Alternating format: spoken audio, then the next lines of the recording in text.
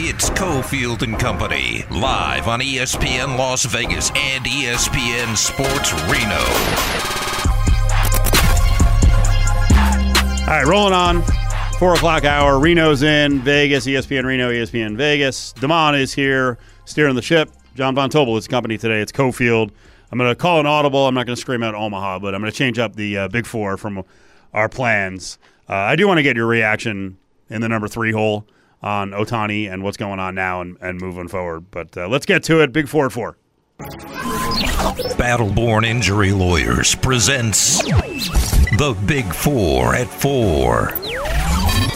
Number 4. And a reminder, at 420, we'll get to some of the, it's not exactly breaking news, but it's kind of big news with a moribund franchise in the Cardinals. They released the guy that we all thought would be the fill-in for Kyler Murray, and it looks like they're pulling some shenanigans here. They're making it pretty obvious what they're doing. But baseball, because of the competitiveness of these playoff races, we kick off the 4 o'clock hour with, well, I wouldn't expect this to be the case. A team that most of the signals that were sent was, hey, you know what, we're done. Or at least we're not going to add.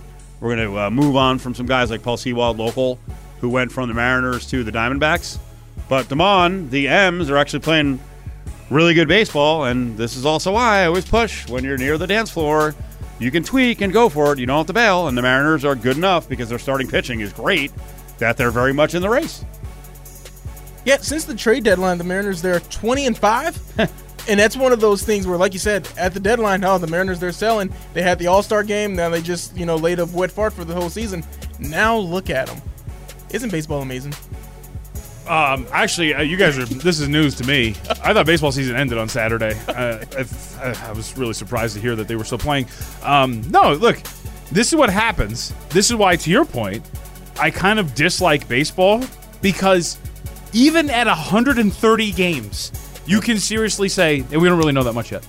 Like, it's absolutely ridiculous. We played 130 games, and then now all of a sudden, think about this: like Mariners bettors who had their win total over.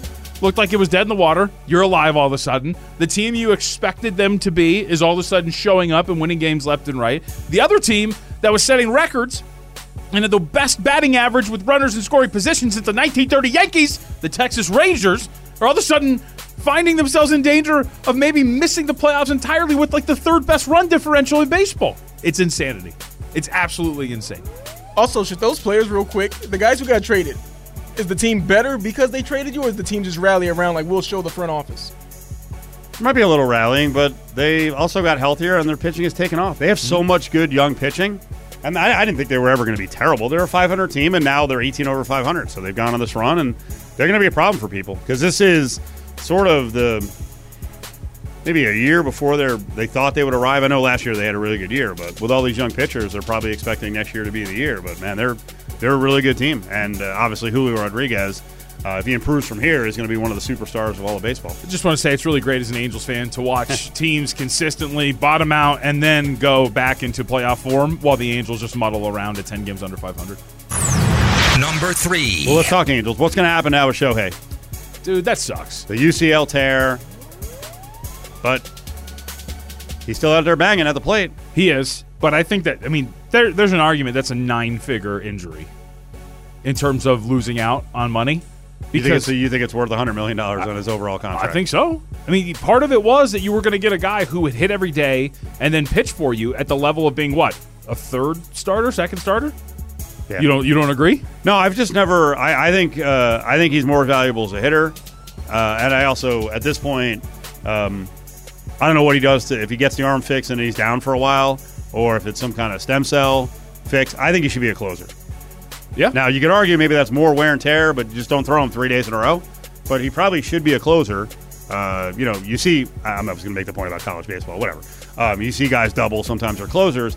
He should be a closer, but they have to do he has to do absolutely everything he can to play 155 games plus as a hitter, and I think every year he's a candidate to hit 45 home runs, which I believe the power and the production at the plate, and hell, if he was a closer, that combination right there still makes him worth $500 million when you also add in all of the marketing you're going to make and capturing Japanese baseball. Yeah. He's still I think he's still worth it. Do we have that David Sampson cut?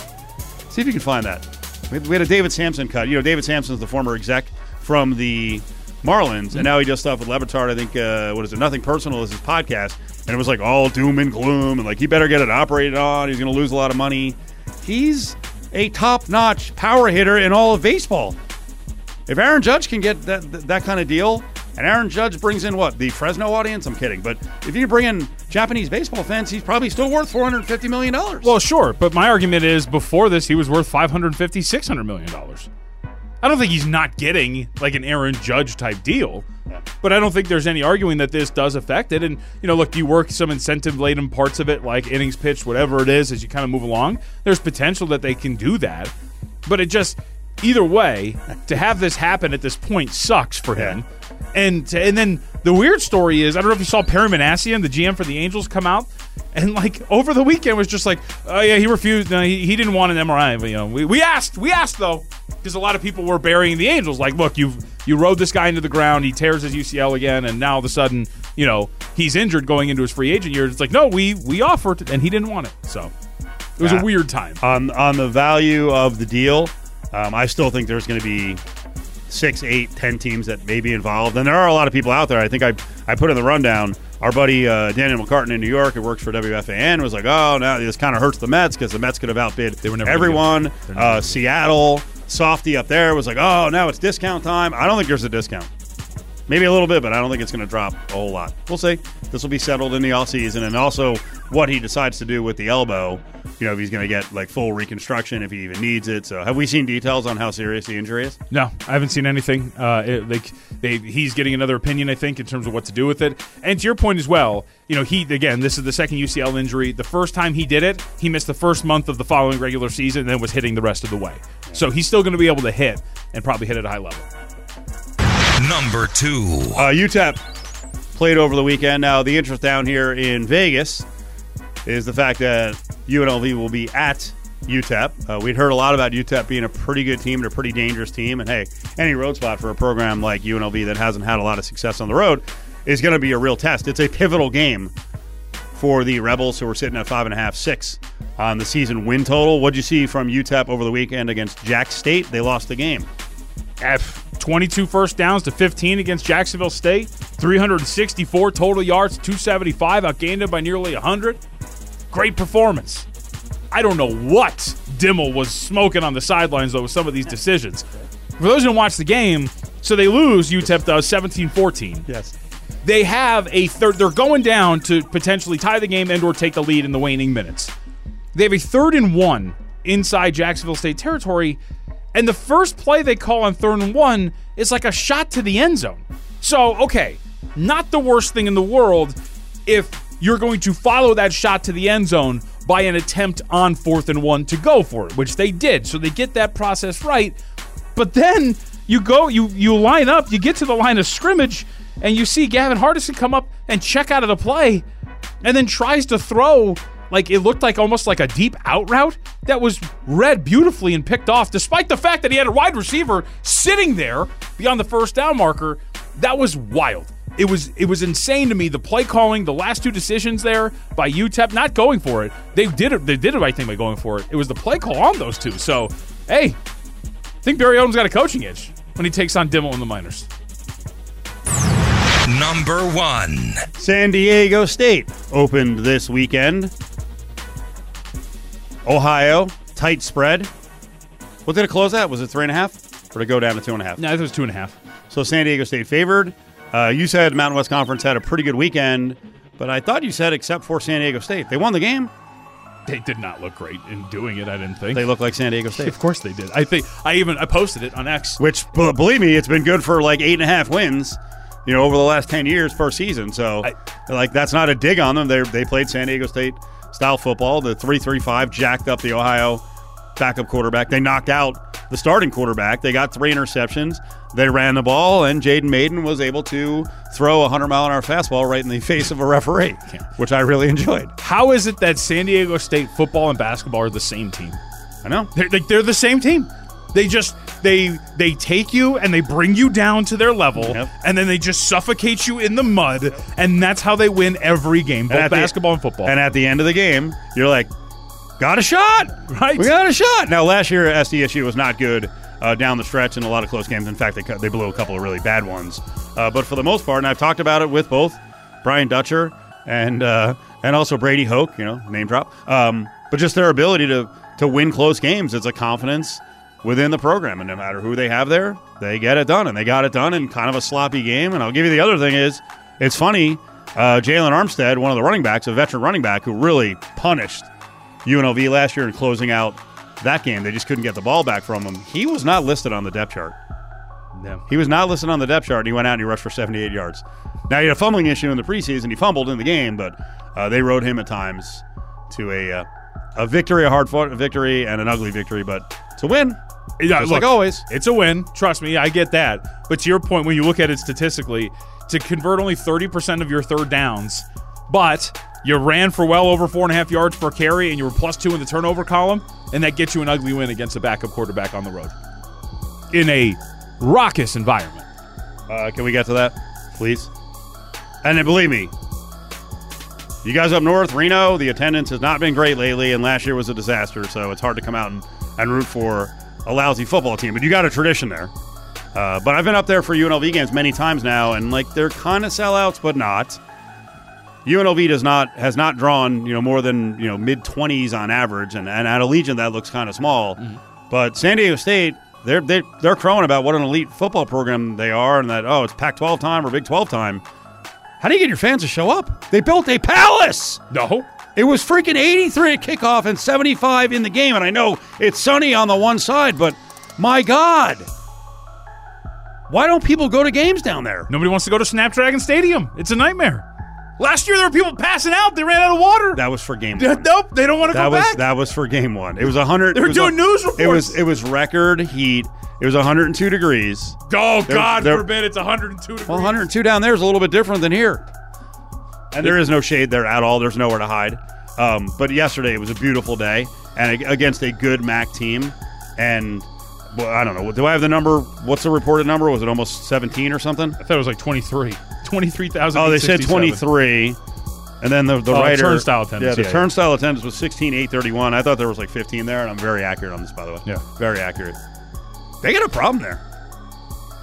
Because they have a season ticket base of 10,900, which is not bad. It's not it's not Power 5 level, but I don't. I don't want to say it because I don't like to bash on the Pacific time zone at all, on the Mountain time zone at all, because the Southerners in college football and the Midwest folks and whatever, Texas and all that and Upper Midwest, they all hammer us out here. We really don't show up to games as consistently as we should. In a lot of places. How much of it is the elitism of it's Ohio. We don't have to show up to play Ohio. It's a game that we're going to win. No problem. The writer Kirk Kenney said sales were no doubt impacted by the recent events with conference realignment. When SDSU, the fans believed they were going somewhere, and then this is their protest? Grow up. You still have a real good football program. It's a good team you're playing. Again, I don't want to bash on fans. I know it costs money to go to these games. We don't have to pay to go, so I don't know if we're the sources to be wagging our finger, but I like doing it to San Diego State.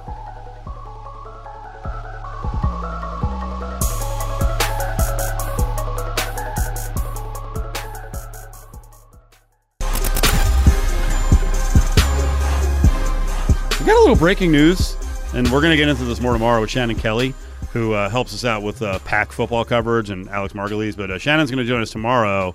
She tweeted out today, this is today, August 28th, 2023. Nevada football team has moved former NFL star Virgil Green from director of player personnel to tight ends coach. It's August 28th. They open against USC this weekend. Moved Derek Sage to QB coach because Nate Costa, the QB coach, resigned 6 days ago. Nice. Well, it's not nice. Carson Strong has now joined the PAC staff as a volunteer assistant.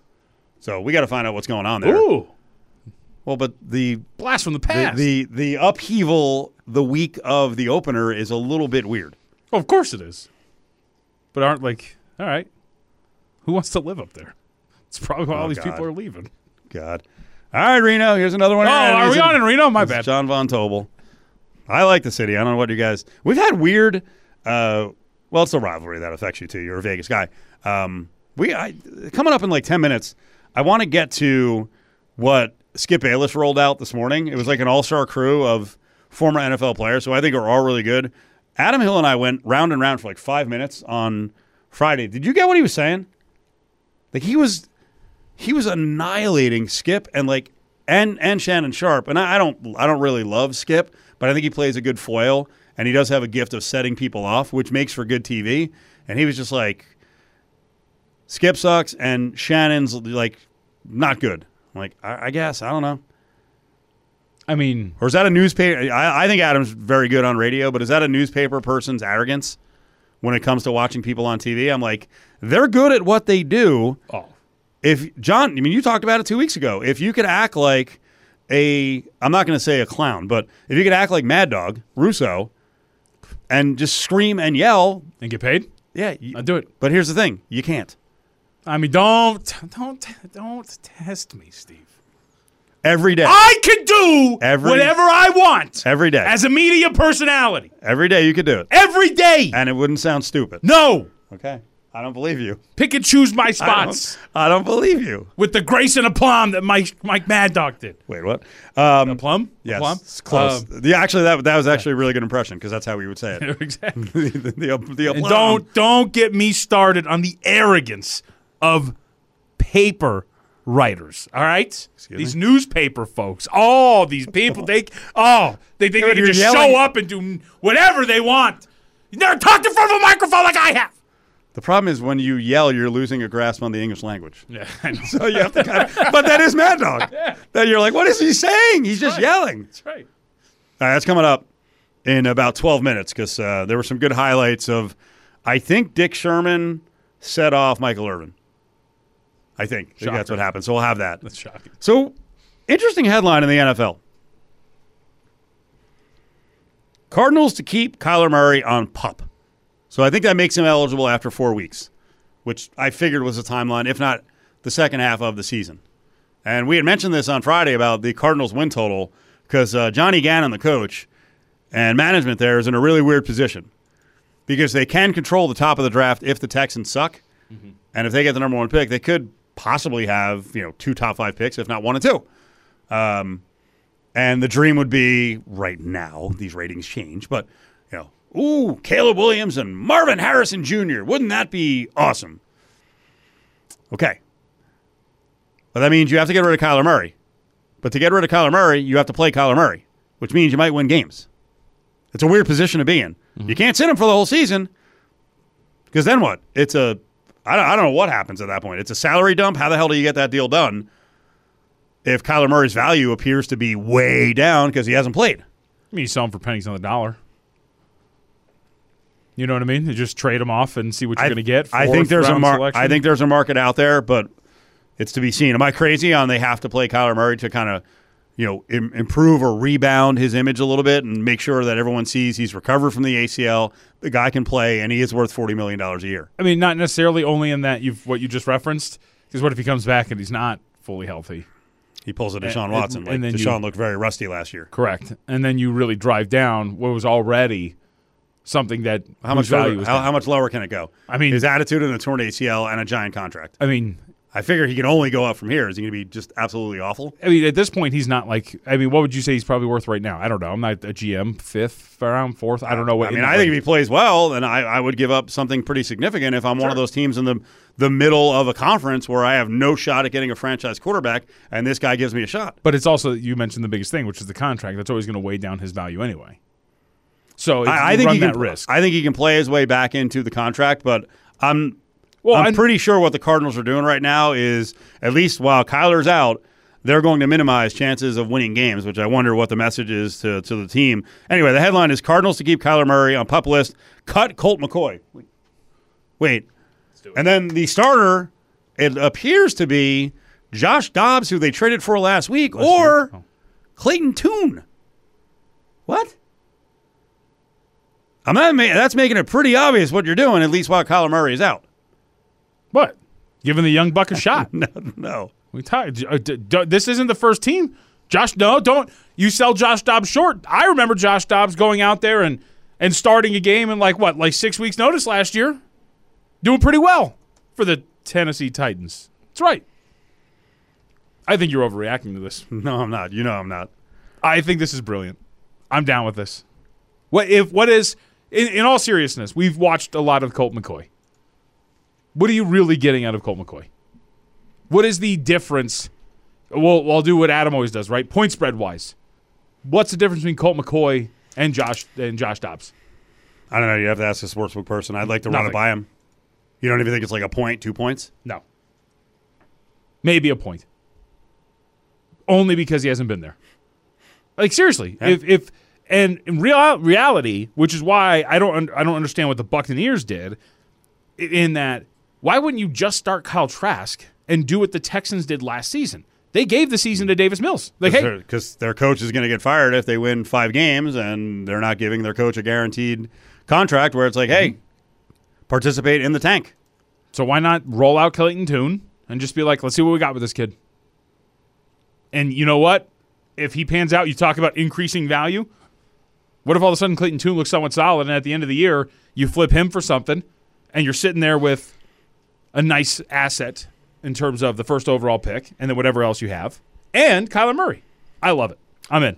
I don't think this is going to work out the way the Cardinals want it to. They're trying, but I don't think it's going to work out the way they want it to because the Texans may be better than people think, and the Cardinals may win too many games to be in the number 1 hole or number 2 to get Caleb Williams. Maybe they're in the running to get Drake May. Wouldn't that be hilarious, though, if they go through all of this and are not in a position to get one of the top 2 quarterbacks? I mean, like, what, they're going to rip off like 7 wins? And they don't want Kyler Murray. I also have no idea what this Jonathan Gannon guy is. I listened to an interview last week from one of the Cardinals insiders, and he was raving about the whole team is bought in. They love Jonathan Gannon. Love it. The attitude's different. And he was saying guys were showing up to meetings whenever they wanted to in previous years. They love Jonathan Gannon. What does this do? Like, seriously, how do you stand in front of your team and you're like, yeah, we just got rid of our veteran quarterback and we actually play a little bit, and Colt McCoy, you're dissing him. Mm-hmm. But how do you stand up in front of the veteran players and say, you stick with us? Good times are coming. I mean, but in reality, if you're in that locker room, do you honestly think Colt McCoy is a massive difference? I think Colt McCoy could keep you afloat, and then if you get Kyler Murray back for game 6, 7, or 8, then you got a shot. Why can't Josh Dobbs? I don't think they can. I think Josh Dobbs stinks, and I don't trust They Clayton. got him a week ago! I get that. That's the other thing. They got him a week ago. They got him a week ago. You get 2 weeks to get up to speed, but you guys are at – I didn't realize that Colt McCoy was the second coming of John Elway. I think Colt McCoy – I'll tell you what, there are some – go look at the rosters, the depth charts for some of the teams that are pretty good, and see what they have at backup quarterback. Someone needs to scoop up Colt McCoy. I still think he can play a little bit. Where is this coming from? Because I think he's a pretty decent numbers guys. This is the problem. No, I think he's a pretty decent quarterback. The problem with the numbers, the problem with the throwing in your face, the production hasn't really been that good. Where is this defensive Colt McCoy coming from? He's one of those players. He's one of those guys. He's one of those guys. You know it when you see it. 1-2 last year as a starter, but you know that impact in the locker room. You can't measure that. Clayton Tune. I wasn't going there. That's what I'm saying. A legend, 36 years young. Still got it. Colt McCoy with his Colt McCoy haters. Career turnover-worthy play rate of over 4%. That's just going to put the ball in danger every single second. Gunslinger. But guys in the locker room are just like, we had a shot with Colt. Who's the Colangelo family for the NFL? Because he needs to be brought in next season so this current GM can't reap the benefits of getting Caleb Williams. Listen, I have no idea what's going on in the locker room. So maybe there's a bunch of guys there who are like, yeah, we're buying into Clayton Tune. They can't say we're buying into Josh Dobbs. He hasn't been there. John, you know locker rooms are delicate places. And when they see a guy like McCoy, who's expected to be the starter, cut right before the season, there is a mental effect to that. But in all seriousness, and the thing is, we do. You know, you're in a way you're right about the numbers, people. Like, emotion is never taken into it because one, you're a super analytical guy. I mentioned in the mornings we have we very much have a numbers guy in Bischoff, but I don't think the human element is taken in enough. Yeah, but I am taking that in. Like, if you're realistically bringing your lunch pail to work as an Arizona Cardinal this season, getting ready for the year, you're honestly looking at Colt McCoy and being like, we got a shot. And if he's not here, I can't be here mentally. Like, no. Yes. Why? What has he done that would make you put that belief in him emotionally? He's played in the league. He's a veteran player as opposed to Clayton Tune and freaking Josh Dobbs. But again, see, we're just talking in circles. Because again, I go back to, where is this gap between Colt McCoy and Josh Dobbs? Where did it come from? I think Dobbs is like, awful, and I'm sorry. I'm not trusting freaking rookie Clayton Tune. Seems like a nice kid. Had some good moments at Houston, but I don't want him leading my freaking team. And today, Colt McCoy. Last week, it was Stephen A., Shannon, and Skip getting blasted by Adam Hill. Haters on the show as we move past the halfway point. Ron and Reno, it's Vegas. You're not going to admit? I still think Colt McCoy can capture magic. Admit what just happened in the break? I was looking at the numbers. I'm like, man, he really hasn't played in a long time. And he's ancient?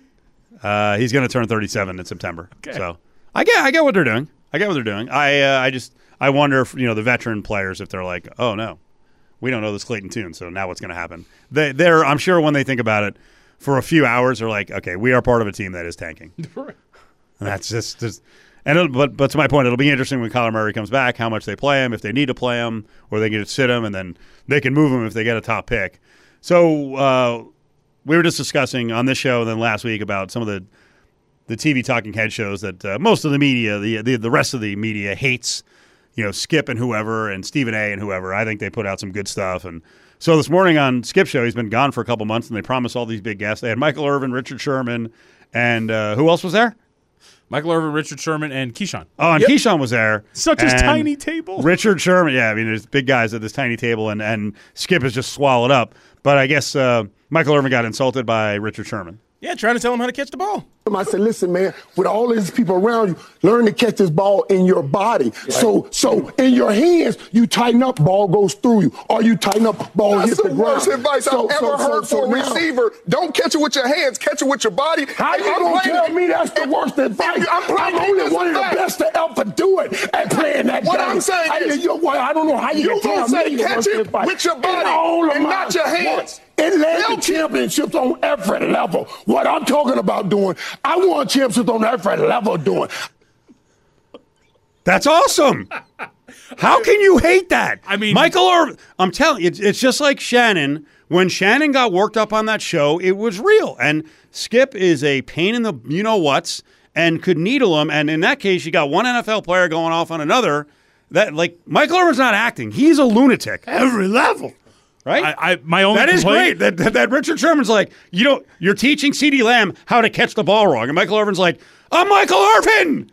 I mean, what are you talking about? In the post-show meeting, the only thing I'm going is like, guys, just don't talk over each other as much. That was brilliant. Like, Michael, let him say his piece and then scream at him afterwards. It was awesome. What Playmaker is saying, though, Thank you. is that when you have people around you, your not body one naturally DB, tense up. you naturally tense up. That's so a therefore, natural thing. protect yourself Thank you, King. to be able to catch the football. Come on. On top of that, when you talk You a about DB, 12 y'all don't even games, catch. when you talk about Led the 12 decade in games, interceptions. You're a DB. Y'all don't even catch. That's Just awesome. love the look. What did he say? Led the NFL in interceptions. Yep. I mean, that right there, to me, if they're allowed to freaking go ballistic on Skip, there'll be some really good moments on that show. I mean, yeah, like I said, I don't know if you need all three. Maybe you just need two at a time, whatever it's going to be. Oh, it's not going to be all three. Yeah. I will tell you that I don't think Michael Irvin can control when he gets like that. Richard Sherman, if you heard in the background, there is a skill when you get into arguments to stay at the same level because it infuriates the person who's screaming. Mm-hmm. And I stayed at the same level 8 minutes ago on Colt McCoy, and you just started screaming. I won. I had crappy facts behind me, but I won. I think you lost control. I think I won that. You lost control. You did. Much like you did. Much like Michael Irvin won there. And by the way, that was not set up. That was not a bit. There wasn't. You're gonna take Clayton Tune, and I'm taking Colt McCoy. I mean, there's lots of bets, but yeah. I'll leave that one. I don't need to. Well, I need to see where Colt McCoy lands. He's not landing anywhere. Oh, if he lands somewhere and it's the right spot, I'll take that bet. I will. I might have a bet for you. But it's got Passing yards this year. Yes. Depends on where he lands. Come on. I get an off-injured quarterback in front of number 2 quarterback Colt McCoy. I could be making a Colt McCoy bet this year. Look at you. You're like, Nope. Yeah. Trying to keep my level. It's not going to happen, Steve. That was easy bait for you to just lose it on me.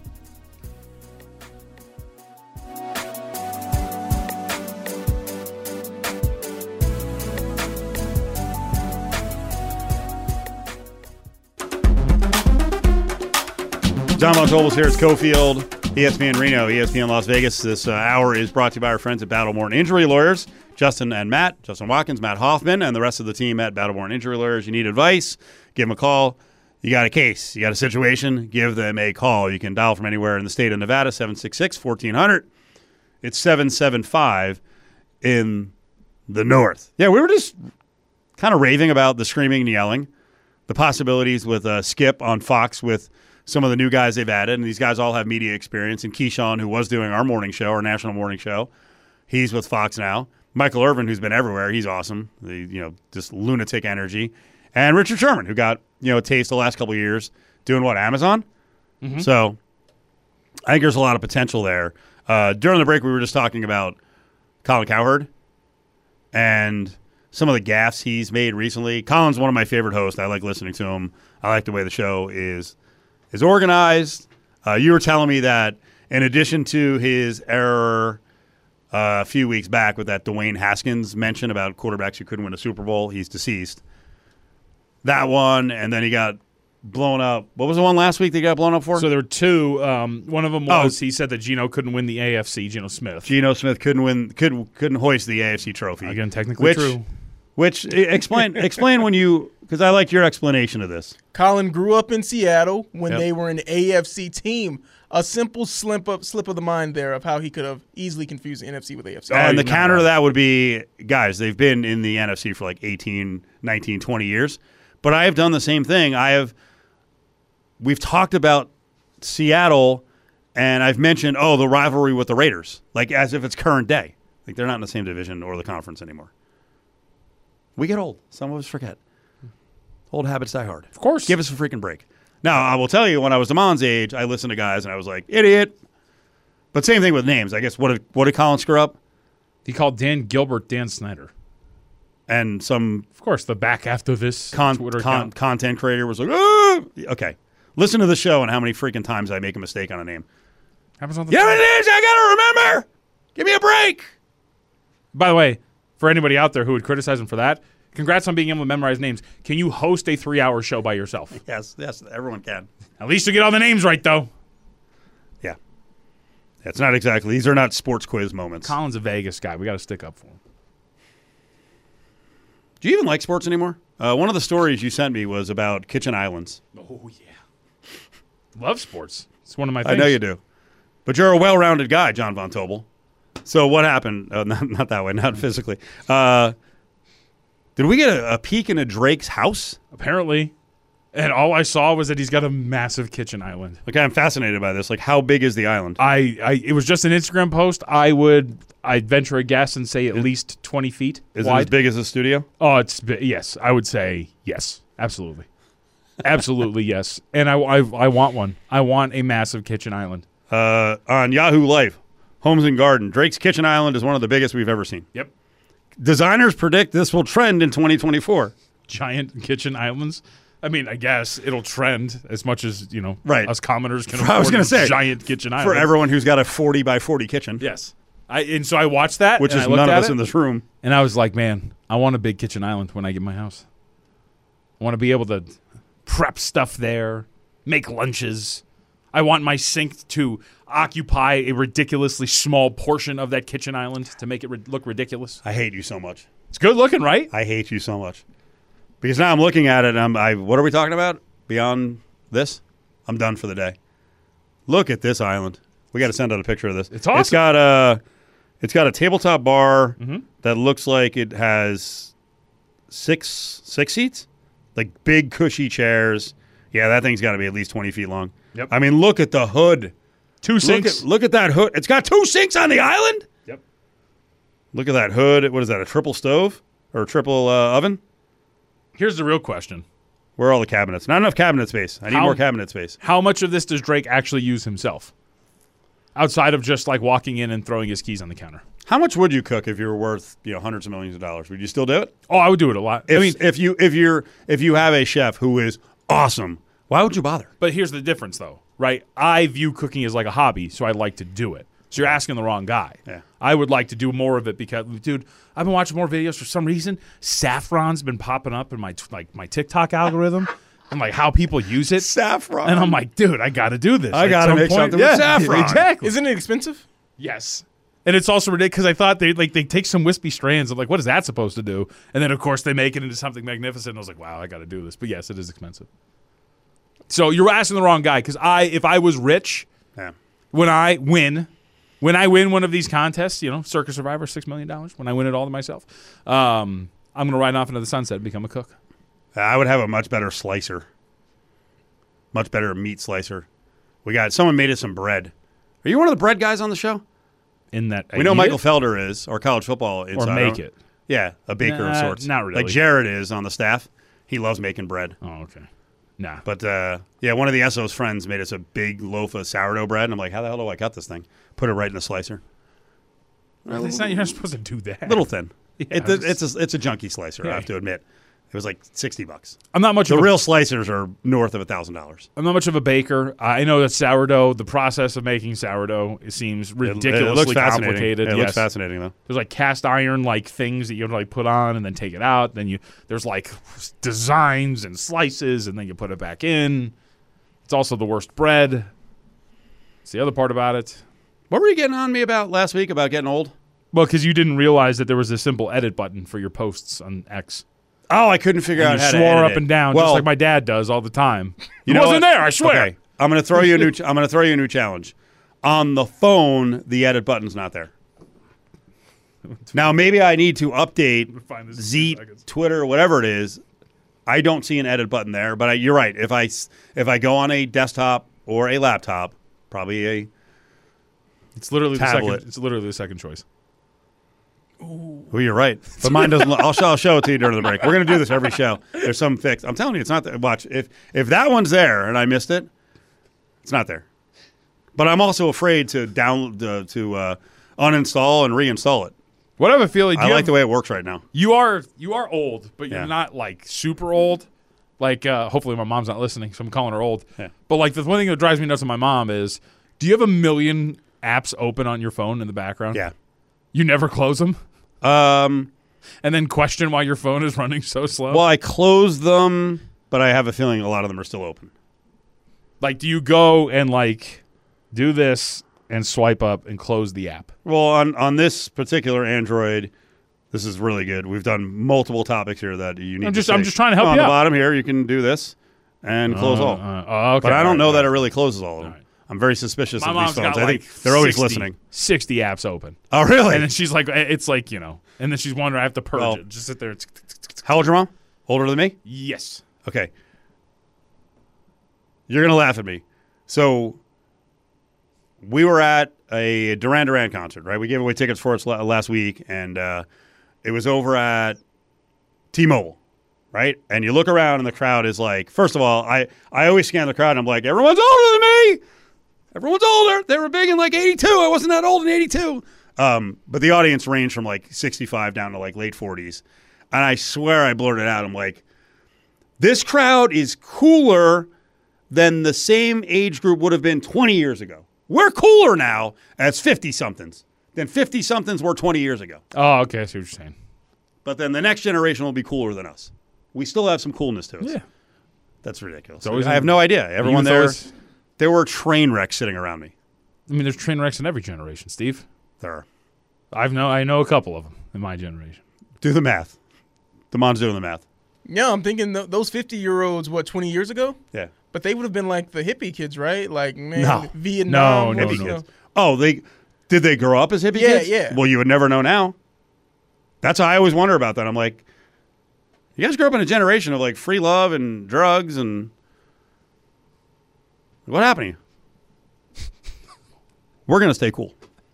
I'm sure you are. No, we're not. The first step to coolness is declaring that you're cool. That you're cool, yeah.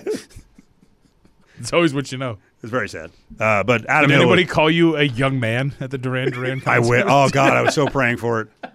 I was so praying for it. Excuse me, young man. What are you doing here? Seems a little past your age range. Not quite. As soon as I walk up with the white beard for the middle of the goat, whatever this is, that throws it off. So, but it was a good show, by the way. Very good show. Is Duran Duran still whole? Is it still all the original members? The one guy is very sick and gonna die. So, not to bring it down, but Rock and Roll Hall of Fame, he couldn't make it. But everyone else is still there, and they're all like they're 62 to 65 years old. Okay, I'm gonna give you something else. You tell me if I'm a nerd. Okay, I really appreciated the work of the people doing the lights, the effects, and the sound effects. Is that nerdy? No, I don't think so. I mean, it's a big part of Taylor Swift's Eras tour. So, is it? Yeah. I think that is completely underappreciated, especially with older artists. Like they need help with their voices now. Otherwise, it can be really bad. Oh, yeah, that's a good point. Probably can't go too long, huh? I've watched a couple who they just broke down at the end of the concert where they're like, I can't do it anymore. Like, they just can't hit the high notes. But with Simon Le Bon, he can be very high, not on drugs, but like high. And whatever they were doing with his voice, I was like, God dang, that's good. So in the middle of Girls on Film, he wasn't, No. His voice wasn't getting totally How'd trashed. you know that song, John? Did you look it up? I'm a big Ordinary World guy, actually. Thought that when that came out in 1993, it really spoke to me. That was good. They actually did White Lines by Grandmaster Flash, which was awesome. Their version was really good. Is that about cocaine? Oh, yeah. Okay. Oh, yeah. Hungry Like a Wolf. I know that one. Yeah. They were I don't know, top 5 or 7 band in the 80s. It's the only one I know. Iconic. And then Adam Hill on Fridays like, oh. Like these guys used to do freaking stadium shows. Really? Yes, they were massive. I only know one song. Yeah, Hungry Like a Wolf. You know more. So it's probably one of those where I've heard it, but I just could not identify it. You've heard a bunch. Okay. That was all our time to look ahead at Hungry Week 1 college football lines. I don't even know if they Hungry Like. Have you bet I don't anything remember. for college football as we're doing our eye on sports gambling and eye on music, 80s music? We talked about Florida and Utah last week. It got down to 4.5. Mm-hmm. Utah, on speculation that their quarterback Cam Rising was out. It's all the way back up to 6.5 now. The game is on 8:31. 8:31, not 9:2. So it's coming up in just a couple of days. I actually think so. Here's the thing: Thursday Night Football for that one. If Cameron Rising does not play, and that drops to like 3, I'm in. I'm going to play Utah because I don't think there's Cameron Rising. For those who don't know, the number opened up this one at 10.5. There's a lot of people I respect that thought this number was going to be over 10.5 if they could guarantee that Cameron Rising was going to be fully healthy. So I don't think he's really worth this much. But the interesting part about this game is the total, because the total didn't really correct itself. The low point is 45.5, and while the number snapped back 2 points, the side to 6.5, total still hasn't budged. So it might be worth looking to play that thing over at 45.5, or if it gets any lower. Is Oklahoma going to be awesome this year? Because that was not a good first year for Brent Venables, who I was a little worried about as a head coach. Some guys are just awesome coordinators. It's 35.5 against Arkansas State. I mean, I guess the argument is if you're going to be a team that maybe struggles to beat their opponents, you're going to take every opportunity you can to run it up against somebody you think is inferior. So maybe they're going to do that. All right. But I have my own questions about Venables in Oklahoma and what that's going to look like. We'll have leans and likes throughout the week. Brad Powers will be on with us later in the week to get you ready for Week 1 betting slate around college football. 5 o'clock hour is on the way.